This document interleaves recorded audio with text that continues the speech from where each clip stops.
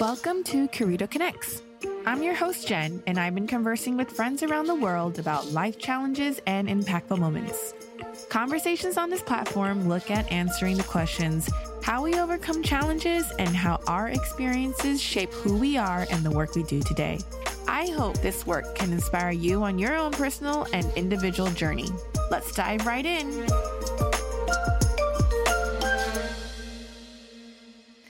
Hello, my guest today is Johnson Chung, the best-selling and award-winning author, Sage Sapien from Karma to Dharma, TEDx speaker, yoga meditation teacher, and shaman based in Sydney, Australia. Hi, Johnson. Hi, Jen. How are you doing? I am good. How are you? I'm well. I have a little bit of a head cold, but other than that, I'm good.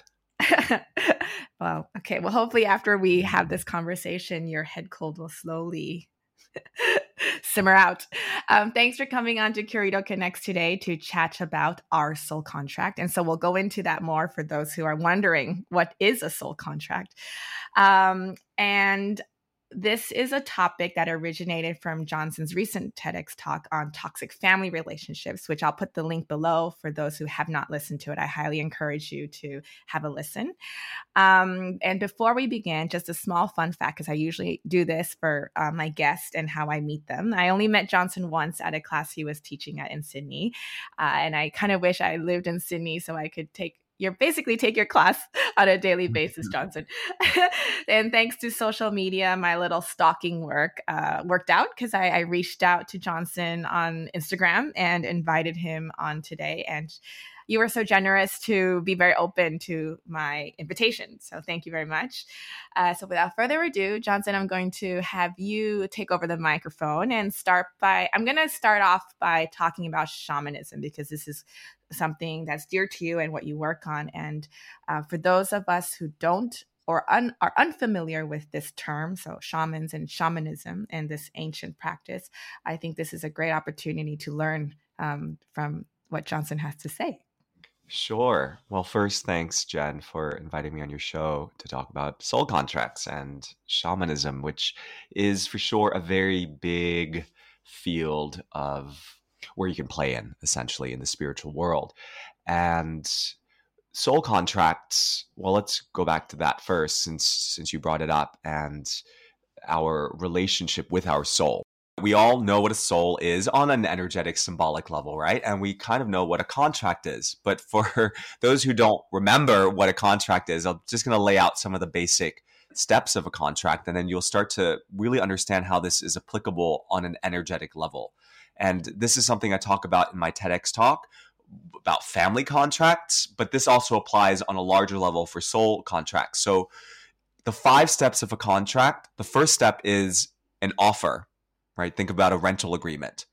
You are offering the landlord this amount of money in counter to what was put on the ad, right? There's the offer. And then they decide yes or no. And that's the second step, which is the acceptance of the offer. And then everyone agrees and you're like, oh yeah, I get to move into my new apartment, right? Then the third step is a consideration.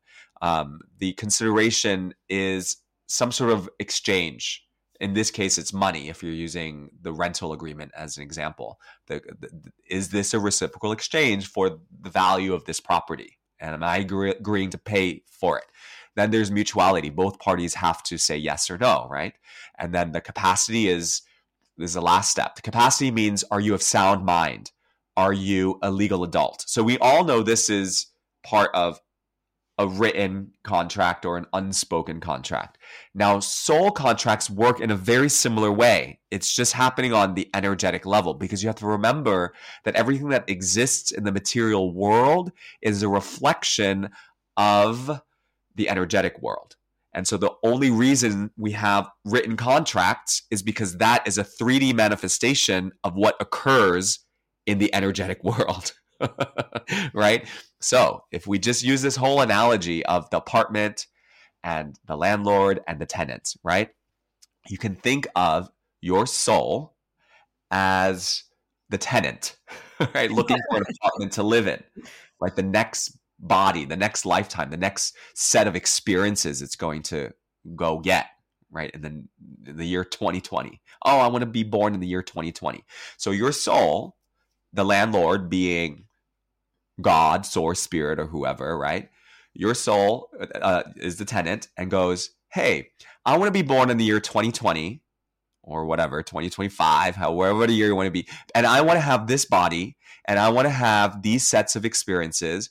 I want my mother to be an opera singer or whatever it is. And I want I want to live a life that is very comfortable and very successful. And I want everything to work out, blah, blah, blah, blah, blah, blah, blah, in such a way, right? That there's the tenant like saying this thing. Then of course, spirit goes, I'm going to have a counter proposal because in the last incarnation, the last apartment you lived in, right? The last life, you didn't clean the walls, right? You still owe for the dry cleaning bill, for the curtains.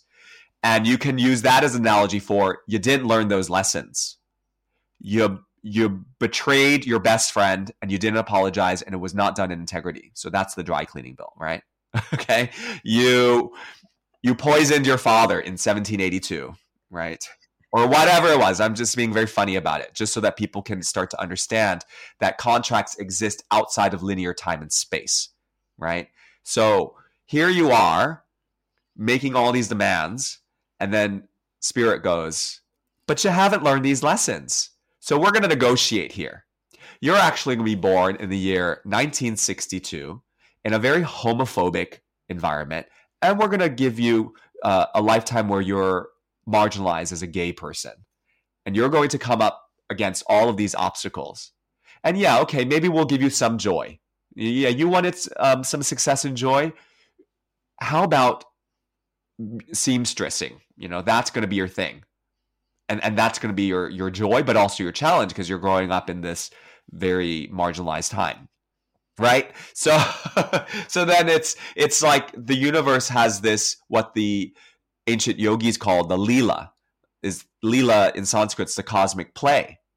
And this is kind of the play between the landlord and the tenant. Mm. And then the apartment is this body in this time period that we call life. Mm. And so we have these contracts that we create. And then that's one contract. We have another contract that's created with the other souls that we live with, like our mom and our dad. And so my parents, for example, in this life, they're very doting on me. Though I had a very tough childhood with them, they seem to almost vicariously live their life through me. It was almost like they were trying to hand life to me in a silver platter. They didn't want me to suffer the way that they suffered and the violence that they experienced. And so in a past life experience that I had with my parents, I'm trying to figure out how to share this without getting too personal, but I write about this also in my book, so I guess I can share that part. They were servants in one of my lifetimes.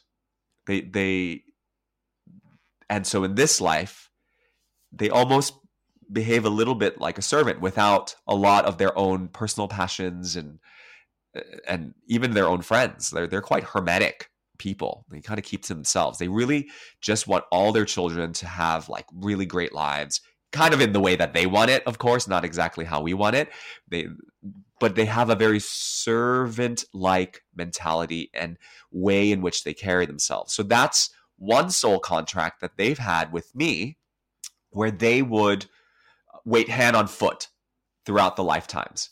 And so if we use that as an example, if they are in the process of awakening, and this is supposed to be the lifetime where they awaken to a higher way of being, then they will uncover that contract and then decide, oh, wait, do I want to renegotiate that contract? That's a spiritual process of renegotiating soul contracts. Mm. Do I want to go through this life waiting hand on foot with my children? Or do I want to go and live my own life and become my own expression of divine uniqueness in this present incarnation?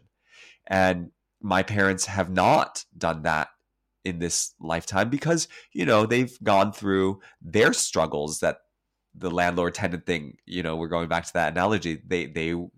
The communism and the violence and being refugees and not speaking English in a foreign country and having to work when they really wanted to study and try and fit in, like all of these things played against them. So they may not get it this time around, but if they come back again, they might get it then. And if not then maybe again. And so we're moving between the different apartments that are our bodies and our lives time and time again to learn lessons. And it's almost like we want to leave the apartments that we're renting super clean when we leave, right? And the yogis call this the art of dying. How do we leave consciously from this body, this lifetime? And so a soul contract's like that. The shamanic world is very much about our contract with all things, animate and inanimate, be them rocks or trees, if you believe rocks have spirits or not. In the shamanic world, everything has a spirit, or you can call it energy, or a blueprint that gives it life, or an order or a place in the universe.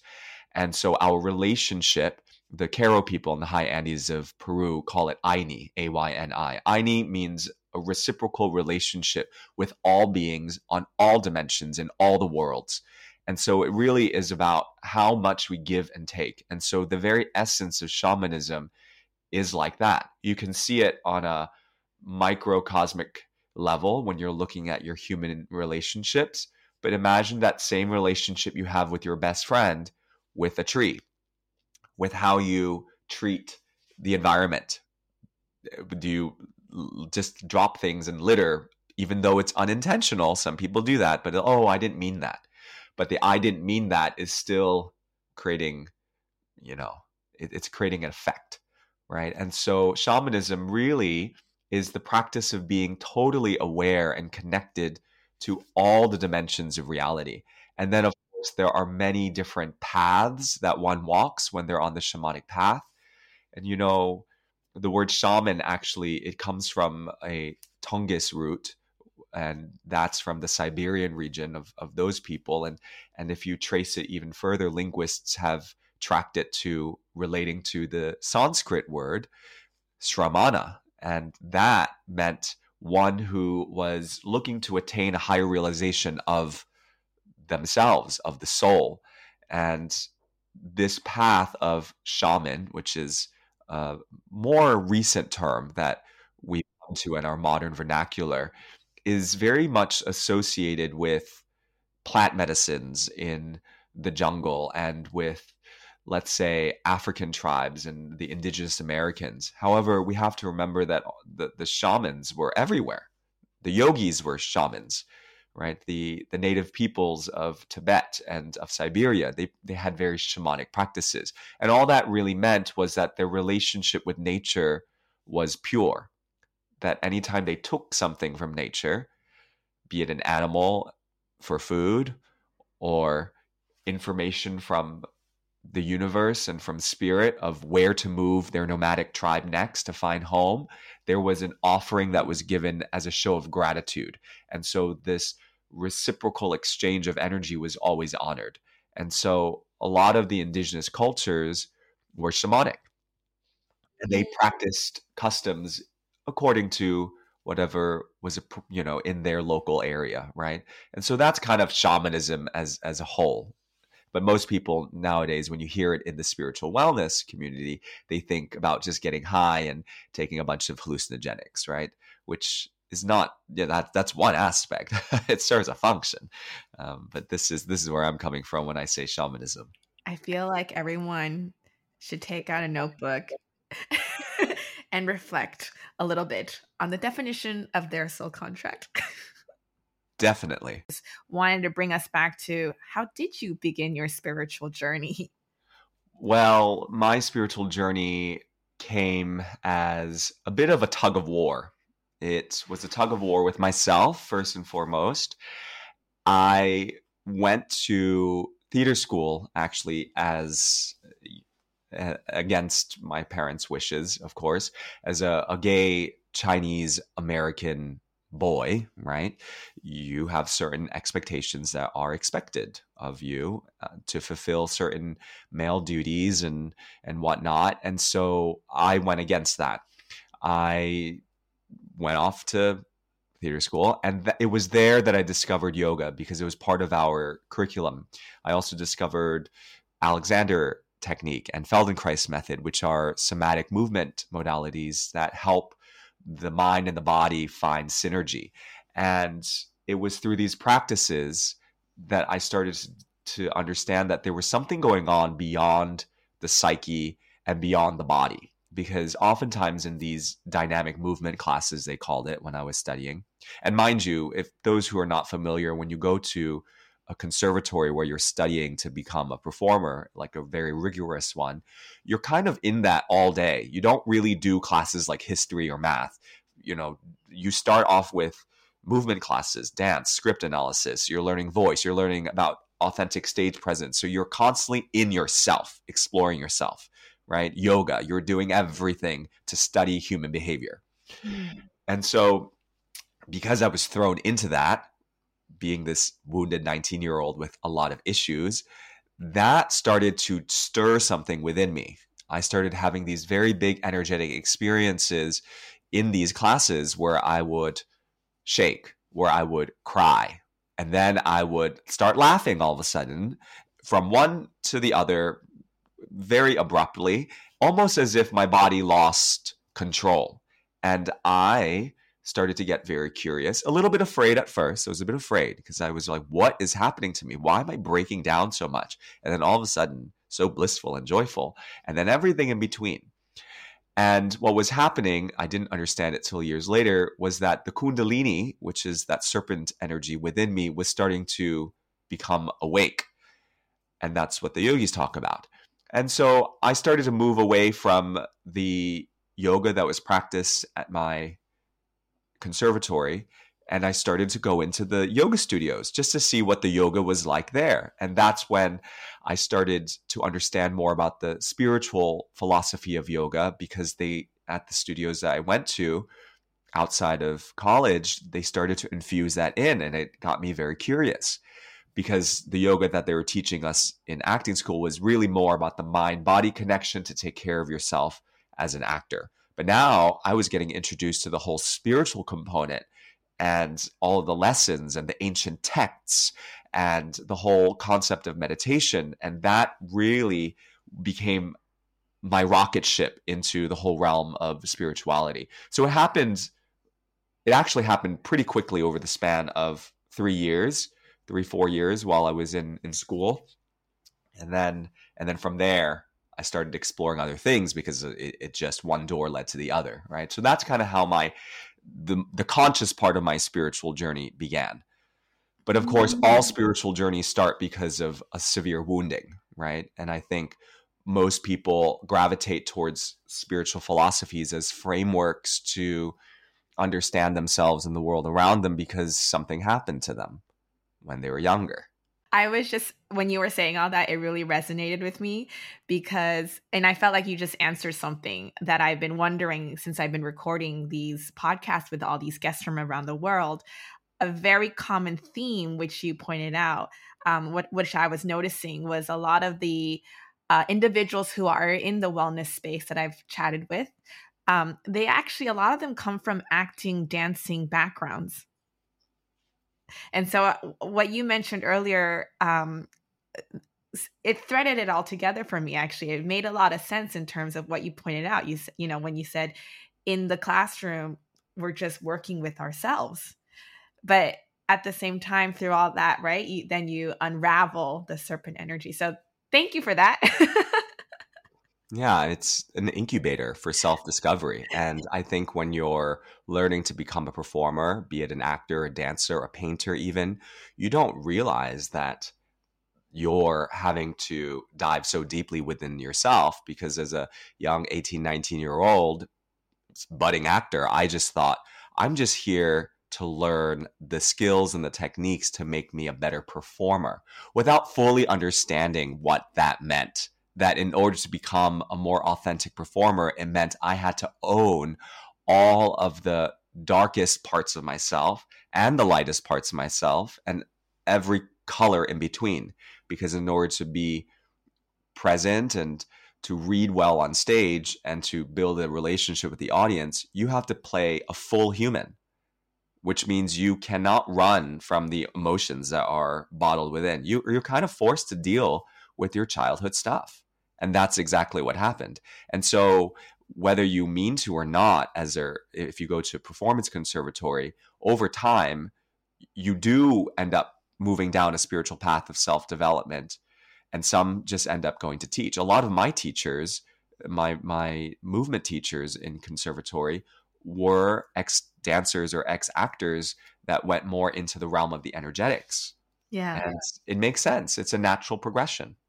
Yeah, that's very, very interesting. I wanted to talk again about the spiritual path in terms of, so that was your journey. And, when we talk about spiritual journeys these days, everyone has a different starting point, and I think the most common one is like, oh, I started with yoga, and then my yoga teacher introduced me to, the yogic philosophy and ways, and then they progressed from that, right?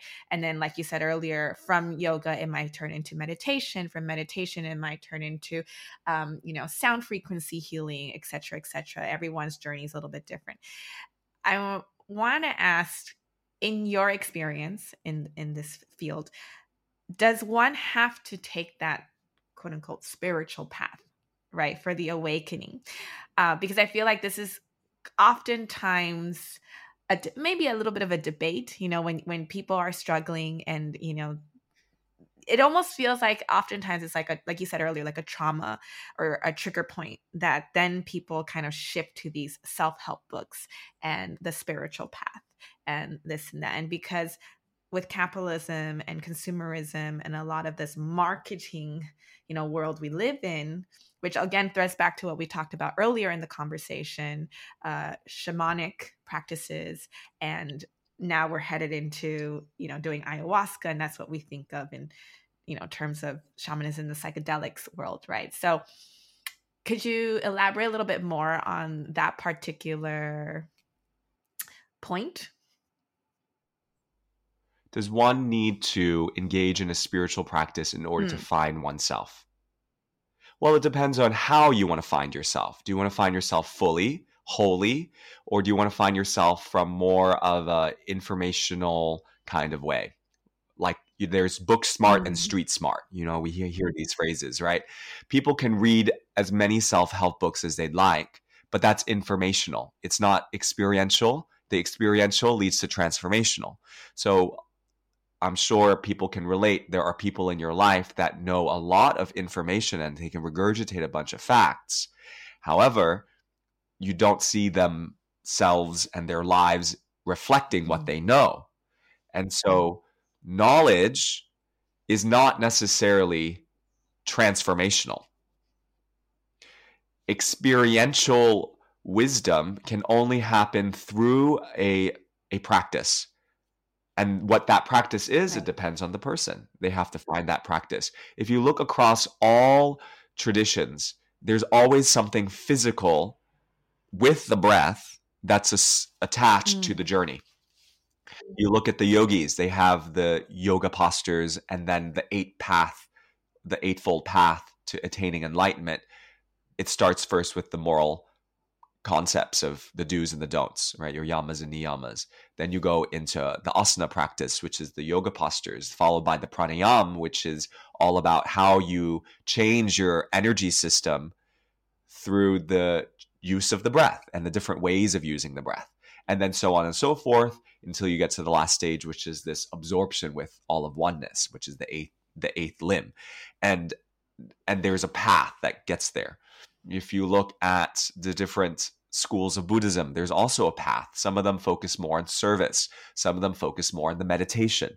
But there's something physical always attached to it. Even if you're meditating with a mala bead and you're moving your hand to count the bead and you're moving every incarnation, that's something physical.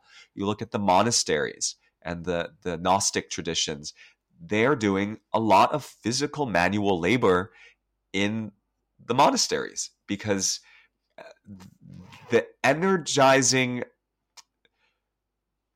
body needs to be energized.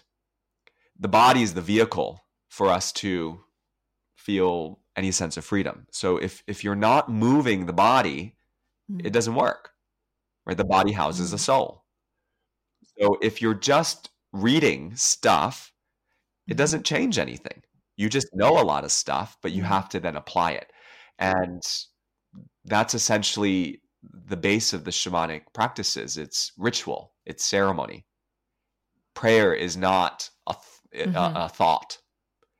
Prayer can a thought can be part of a prayer for sure, yeah, but it's not just that. It's also the feeling. It's the energy which you put into it. It's a symbolic portrayal of honoring by bowing, or right. There's a whole thing that happens with prayer. It's a moving, breathing act. It's not just this intellectual thing. So for anyone who is on any sort of process of self-development, it just depends on how badly they want it. Mm. I mean, not everyone has to Right. go on that journey. You can for sure just live your life and just live your life, right? And I'm sure the people listening to your podcast are, wanting something a little bit more meaningful. So there's many ways to live this life. So then, did you ever end up pursuing acting as a career? And while you were continuously soul searching, self-development, whatever words we want to use to describe how you journeyed through yoga and all these different modalities, how did you eventually find your niche, or not your niche, maybe your calling, or what really, really resonated with you in terms of your own trauma healing in the process? And I don't know if this is the correct word, but finding a quote unquote career, your purpose in this lifetime. If you can share with us a little bit about how that came about for you. Sure. I realized at a certain point, even though I had finished my 4 years in conservatory and I got a bachelor's in fine arts in acting, in theater and film, right? And that was my wow, oh my goodness, I have this degree that says I can, it's like permission, essentially. It's like I have permission to be a fool on stage, or, to play some tragic character. Then I realized when I was in meditation class that feeling of bliss that I was looking for, that I found in meditation, was actually what I was looking for on stage. And when I realized that I could have it more often in real life through a meditative practice, and then through energetic practices and through breath work and all of this, what started to shift within me was I realized that me identifying just as an actor was limiting. Because also at the time when I, graduated from theater conservatory in the 2000s, Netflix was not as culturally diverse. There wasn't a lot of, as an Asian American, I was constantly being sent out for, the IT guy or some background player, and it wasn't satisfying. And I'm like, how many of these types of roles, these stereotypical roles, do I have to go out for? And I just thought, okay, this is not in integrity with me anymore. I mean, had I been born 10 years later, I think it would have been a different thing, because it's so much more culturally diverse now. But at that point in time, it was really hard facing all of this rejection, and then also being pigeonholed into these things. I got, you're too tall enough. You're to be Asian, because on TV, Asians have to be this height, or whatever it was, right? So there was a lot of this that played with my head.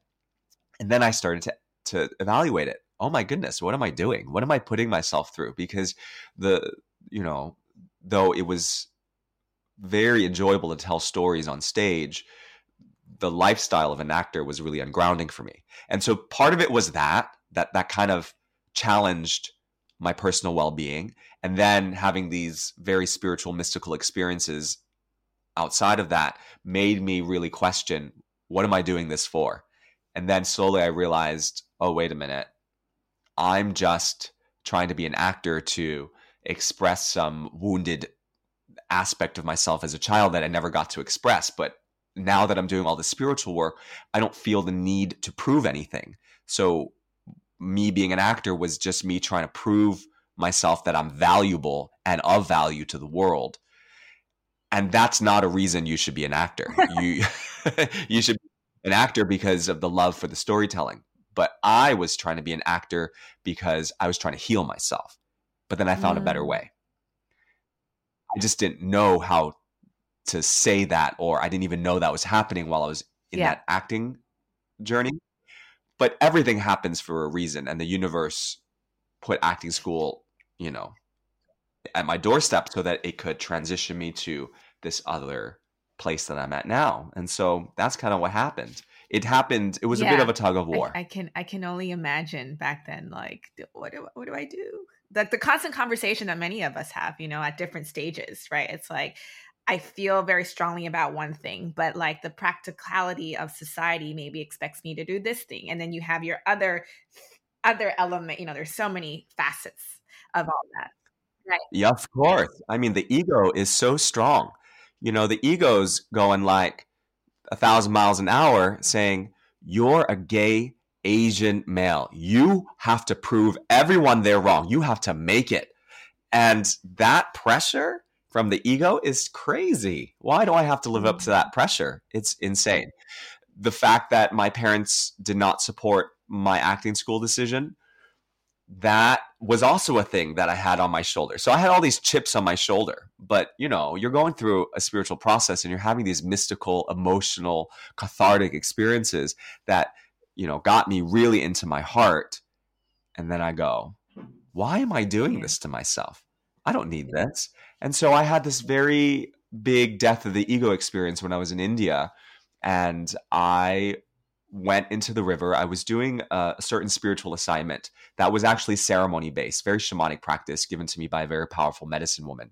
And she told me to go into the river to do a certain incantation and to speak to the deities of the river. And of course, I come from a very analytical, you can tell from the way I speak, I'm quite logical, but yet I have this very mystical side to me as well. But at that point in time, I was more logical, right? So I thought, oh, really? There's going to be what's the lady of the lake's going to come out of the river? What's going on here, lady? So I did it anyway. You know, I gave her the benefit of the doubt, and I started to talk to the river, and I started to have this very crazy emotional release that I did not expect. And I write about this in my book, this whole death of the ego process in the river, and I go into it a little bit more in detail. But essentially, what happened was I left that river feeling so empty.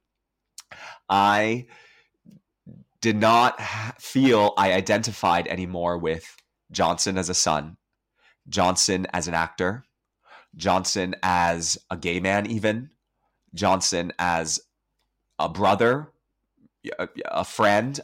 All those labels that we attach to who we are as people. Oh, hey, that's my best friend, or oh, hey, that's my favorite musician, or you know, oh, I'm the CEO of this company. All those labels, they all fell off, and I left that river feeling completely empty. And in the Buddhist tradition, emptiness is part of the spiritual practice. It's about emptying the cup of all of the nonsense that the ego spills into our day-to-day living. And emptiness in a modern sense is a very fearful thing. People fear emptiness. But I found great peace and bliss in that emptiness. And that was part of my acceptance of moving forward towards where I am now, which is to be more of service. I could like feel that energy as you were explaining that process of bathing in the river and talking to the spirits. It's like, you know, detaching all the attachments and that emptiness of like just calmness, right? Like you said earlier. Because you had mentioned this several times while we were talking about your severe wounds as a child, which is a very core part of you today, right? And also just all this spiritual path you've been on. So could we chat a little bit about that? Because I think that leads us into talking about soul contracts, right? Yeah. Of course. Yeah. We all have our wounds in our own unique ways. And I think it's important to share about our wounds and our pains, not necessarily in a way where we indulge about them. It's important to know that other people have been through experiences of suffering so that we can empathize and relate to them, right?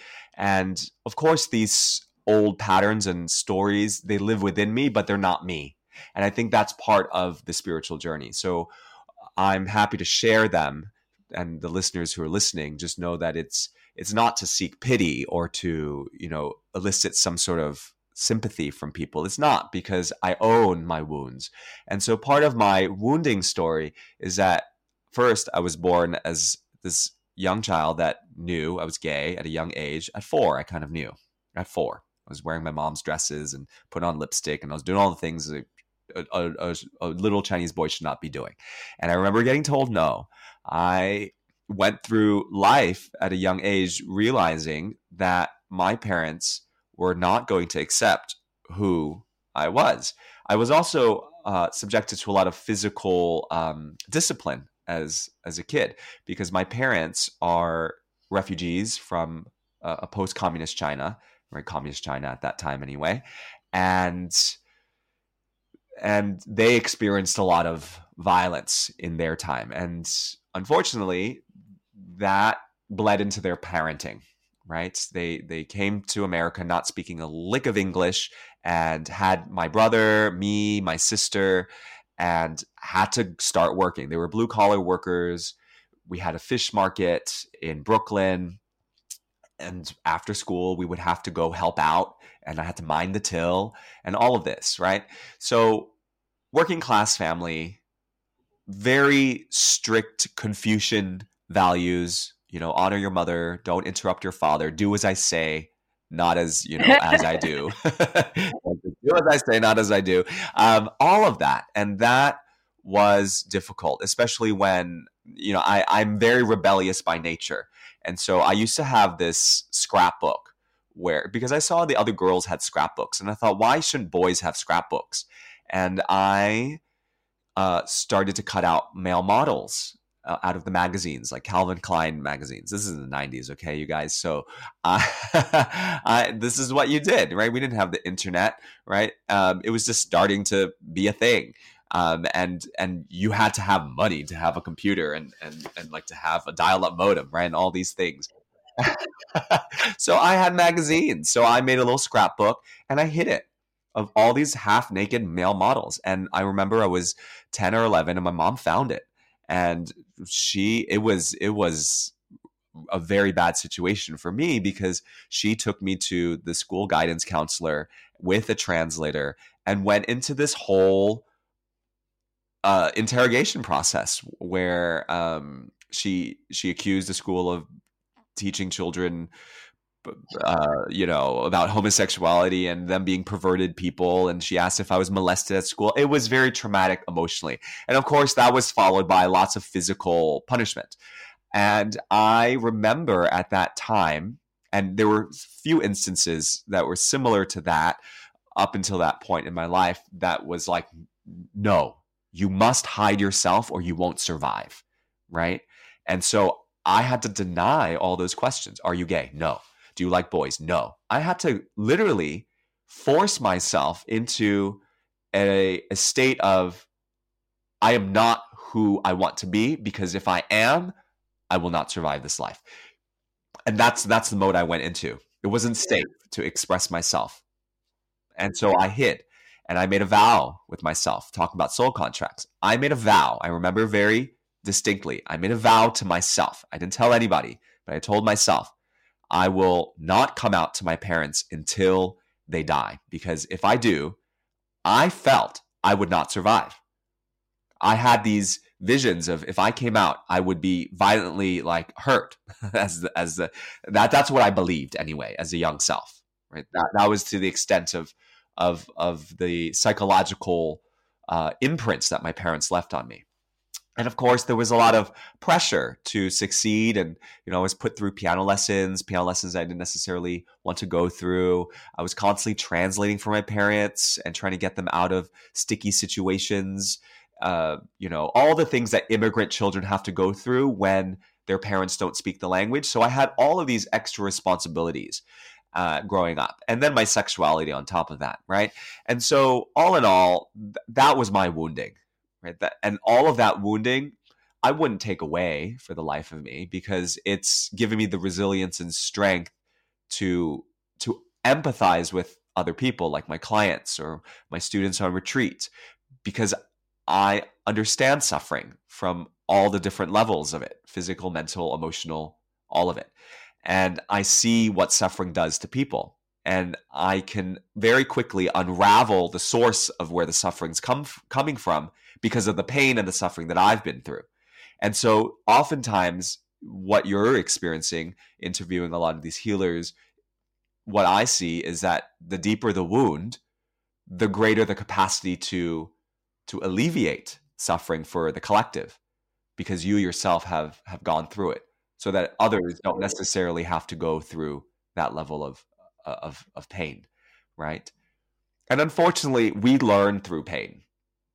That's how human beings tend to learn. We go, oh, we got burned, so let me not do that again. But then we do it again, right? And so this is a journey. It's a process, right? No pain, no gain. That's also a contract. So you bring that up. No pain, no gain is an energetic contract, right? All these phrases that we have in language, right? They create a kind of contract within ourselves. So you can have a contract, a soul contract with yourself. And another way to think about a contract, a soul contract, is that it's a belief system. You hear this a lot in personal development. However, it goes beyond a belief system because it's an energy that ties you into that reality, right? So it's like, let's think of belief systems as the clothes that you wear. The soul contract is the fabric that makes up those clothes. It's the threads, right? And so when you're working shamanically, you're trying to redesign your outer wear, like if you're using the clothes as the example, as the analogy, we're trying to change the fabric of your energy body. And a lot of it's ancestral, right? So if we go to my family, my dad watched his mom die hanging off of the rafters because the communists hung her from the roof and made it look like a suicide. But clearly it was not a suicide. It was a murder that was staged as a suicide. And my dad found her like that. And so that kind of trauma of feeling so marginalized by your people, right? Because you come from a land owning family, a political land owning family, you're now the scapegoat of the whole village. And that kind of pain, it travels. I understand that pain. I did not witness that kind of violence, but I experienced that pain through my parents' parenting, right? So that's a kind of soul contract. The contract that they had, my mom, my dad had with those lives that they've had to lead. Your soul decides, oh, I'm going to offer these kinds of experiences. These are the challenging experiences that you will have. These are the triumphs that you will experience. I mean, and it sounds a little bit fatalistic because people go, oh my God, it's all been pre-planned. It's not that it's been pre-planned. It's that the themes have been selected. How you get through those themes is completely up to you. Right? So it's a mix of both. And our spiritual journey is on unraveling the contracts that we've made to remember why we're here. You can call it mission, you can call it purpose. And until someone has discovered what that is, they will feel like they're bumbling around life, feeling like something is missing. So what do you suggest for those who are listening, and this is something I'm sure you work on with your clients as well, and people who do reach out to you to work with you, when they're in that state of trying to find that mission or purpose or unravel or redefine or find their soul contract, right? And this, this is something that could extend to a whole other conversation. But for the time that we have today, in a quick, short summary, what kind of suggestions would you provide our listeners to begin that process, to have that awareness? Because, I think a lot of times people feel frustrated, like they're in this hamster wheel, but they have no idea how, and to your point earlier, the whole knowledge versus taking action and, practicing.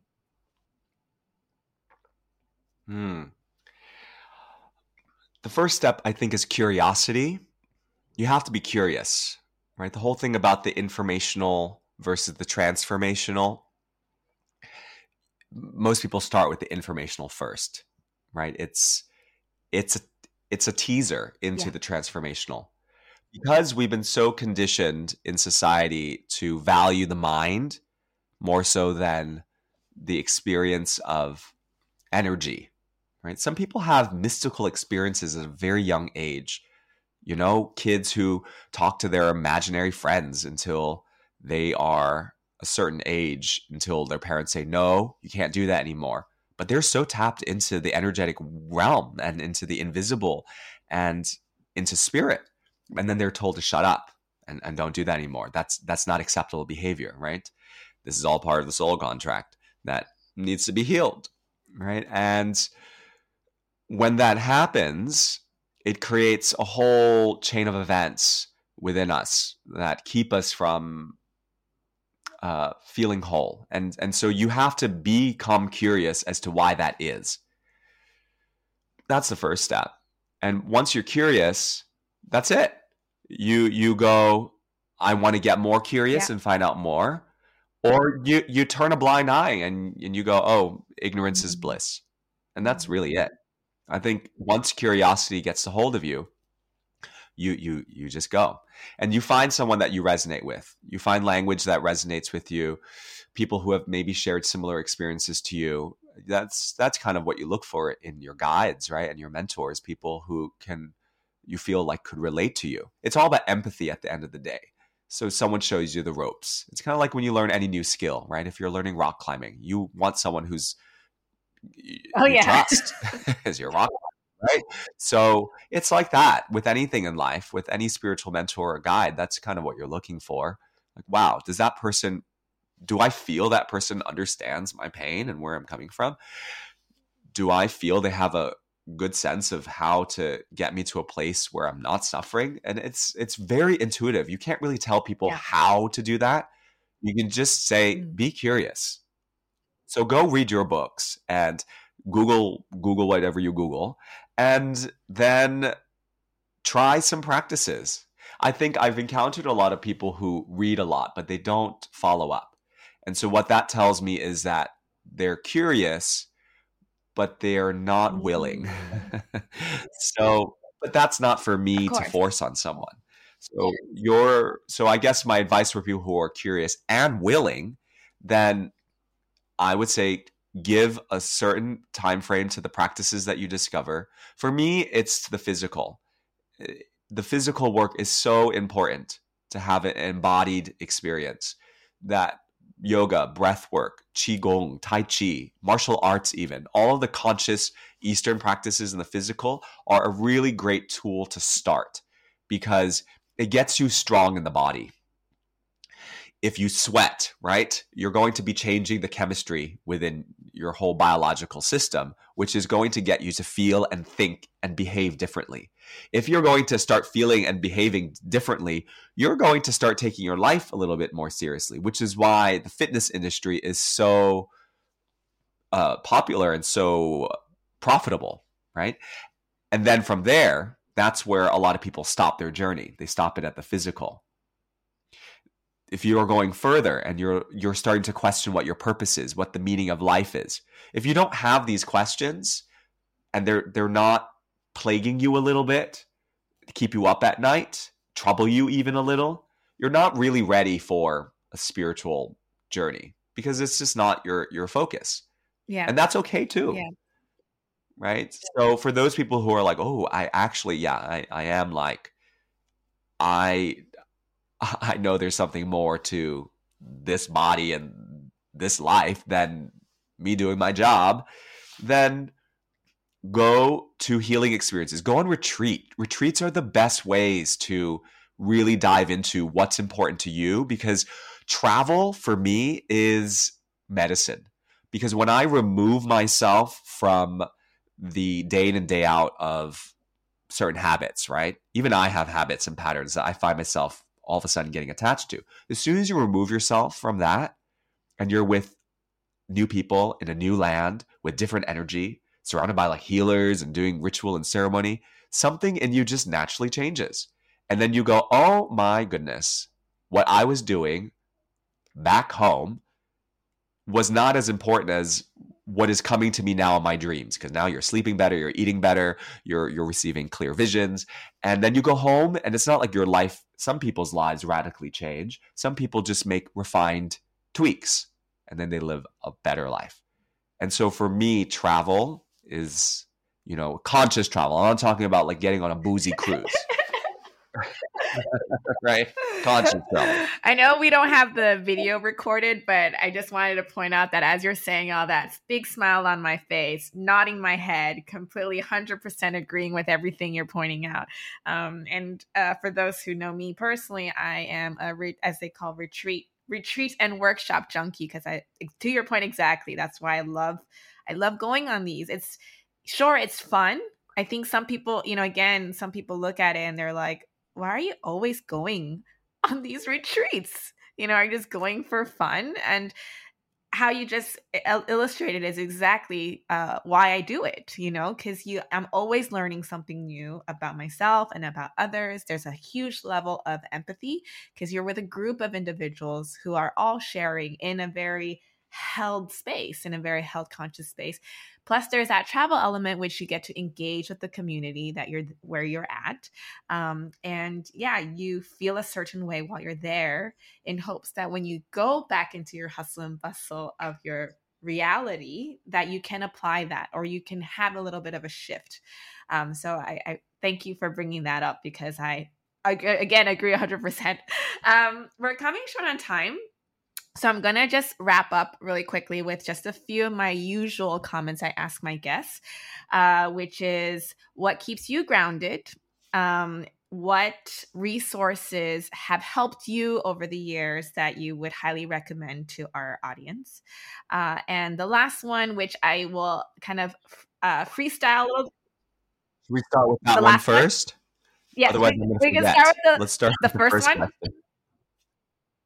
Give me one question at a time. What keeps you grounding? All right. Grounded. What keeps me grounded is staying in ceremony, right? Ceremony is in relationship with the universe. And so there's certain practices that I do that I'm not going to go into detail with, that are given to me to do by my teachers. And so ceremony involves a physical element. It involves the sacred connection with the breath and using my living experience as a moving prayer, right? And then I am able to feel connected with source, not just from an intellectual point of view, but it's a felt experience. And so there are certain practices that I do that get me there. For some people, it's meditation in the Eastern sense, where you sit and you be quiet and you just look at your thoughts and witness them and try to create some separation between you and your thoughts, realizing that you're more than just the thoughts that are happening through you, right? And that's one way. Yoga also for me is a very grounding practice. All practices that I do always involve the body.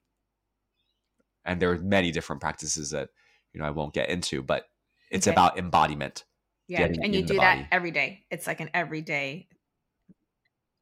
It's an everyday thing. And even if it's not a strict yoga practice, there's still something that is done with the body.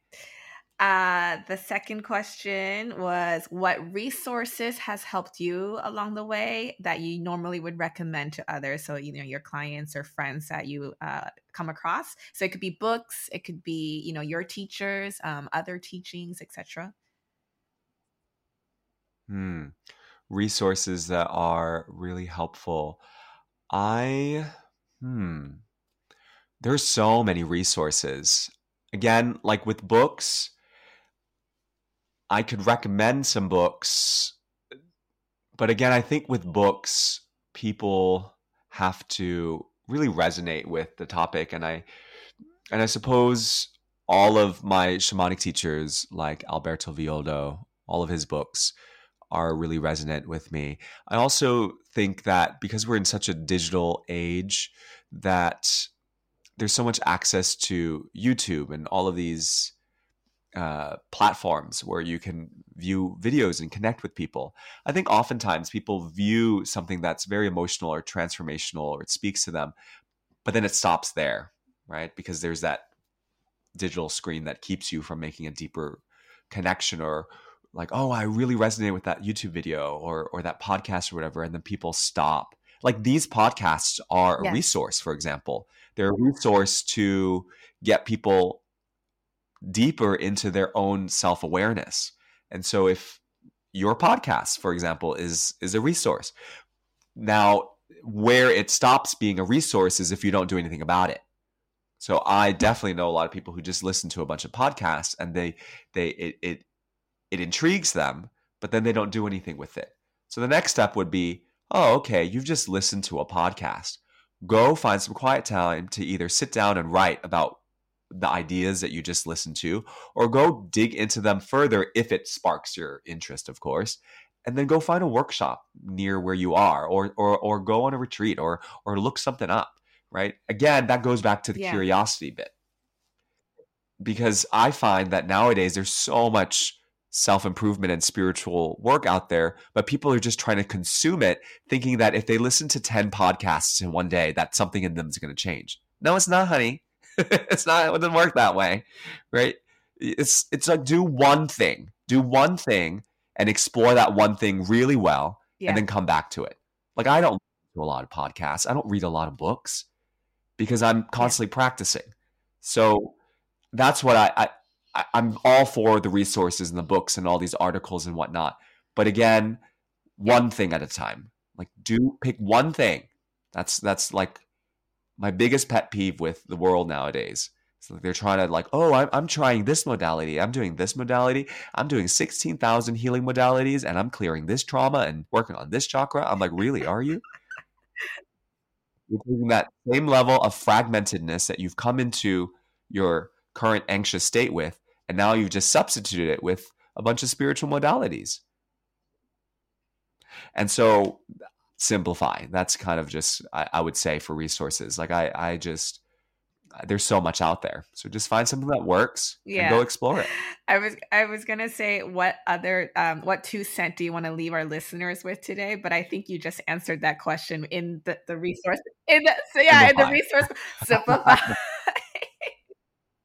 You know what I mean? It's like, why are you living? It's so funny. Like, especially during COVID, during the lockdown, I would run into people I wouldn't see, and they're like, oh my God, I listened to like 5 podcasts today. I've been so productive. I'm like, oh, did you retain any of that information?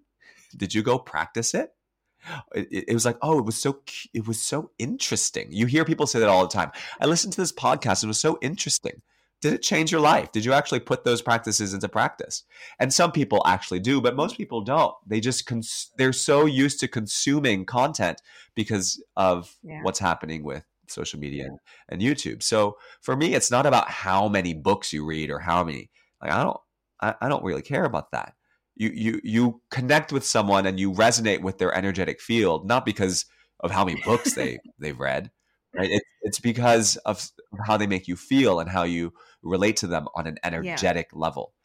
And so whatever you choose to do on your personal development, spiritual journey, whatever it is, you have to be making sure that you are changing your energetic body. And the way to change your energetic body is through a consistent physical practice, making sure that you eat the right foods. And I'm not a nutritionist, but there's many people who are, right? And so you have to sort out all the physical ailments first. Otherwise, you're not going to be interested in the other stuff. That's so true. Yeah. Right? Maslow's hierarchy, your base needs have to be met in order, because if you go on that pyramid, if people are not familiar with Maslow's hierarchy, at the bottom of the pyramid are your base needs: food, water, shelter. And then you have your safety needs. And then you go into belonging, and then you go in towards self-actualization at the top of the pyramid. And so I'm assuming that your audience is somewhere in the middle of the pyramid moving up. They're looking for more purpose, more meaning. Definitely. Well, I wish we could keep going because I think we definitely could keep going. There's so many other things to talk about, but we will wrap up here for today. And hopefully, maybe we could bring you out to Taipei to do some fun workshops or retreats out here one day. I will put all the quote unquote resources in the episode resources link below. And hopefully those who resonate will take a look and take action. And thank you so much for sharing, Johnson. That was very insightful. Sure, yeah, I'm happy to share. And if people want to connect, and there's the TEDx talk. We didn't really talk too much about it, but if people want to check that out, it's how to deal with toxic family relationships. It's just a different way of looking at soul contracts from a more family relational level. And, I run retreats and workshops and training programs and all types of things. So people can find me on Instagram and Facebook and all the social media stuff. But please don't binge it. Take a little bit at a time and, sit with it. Let it marinate.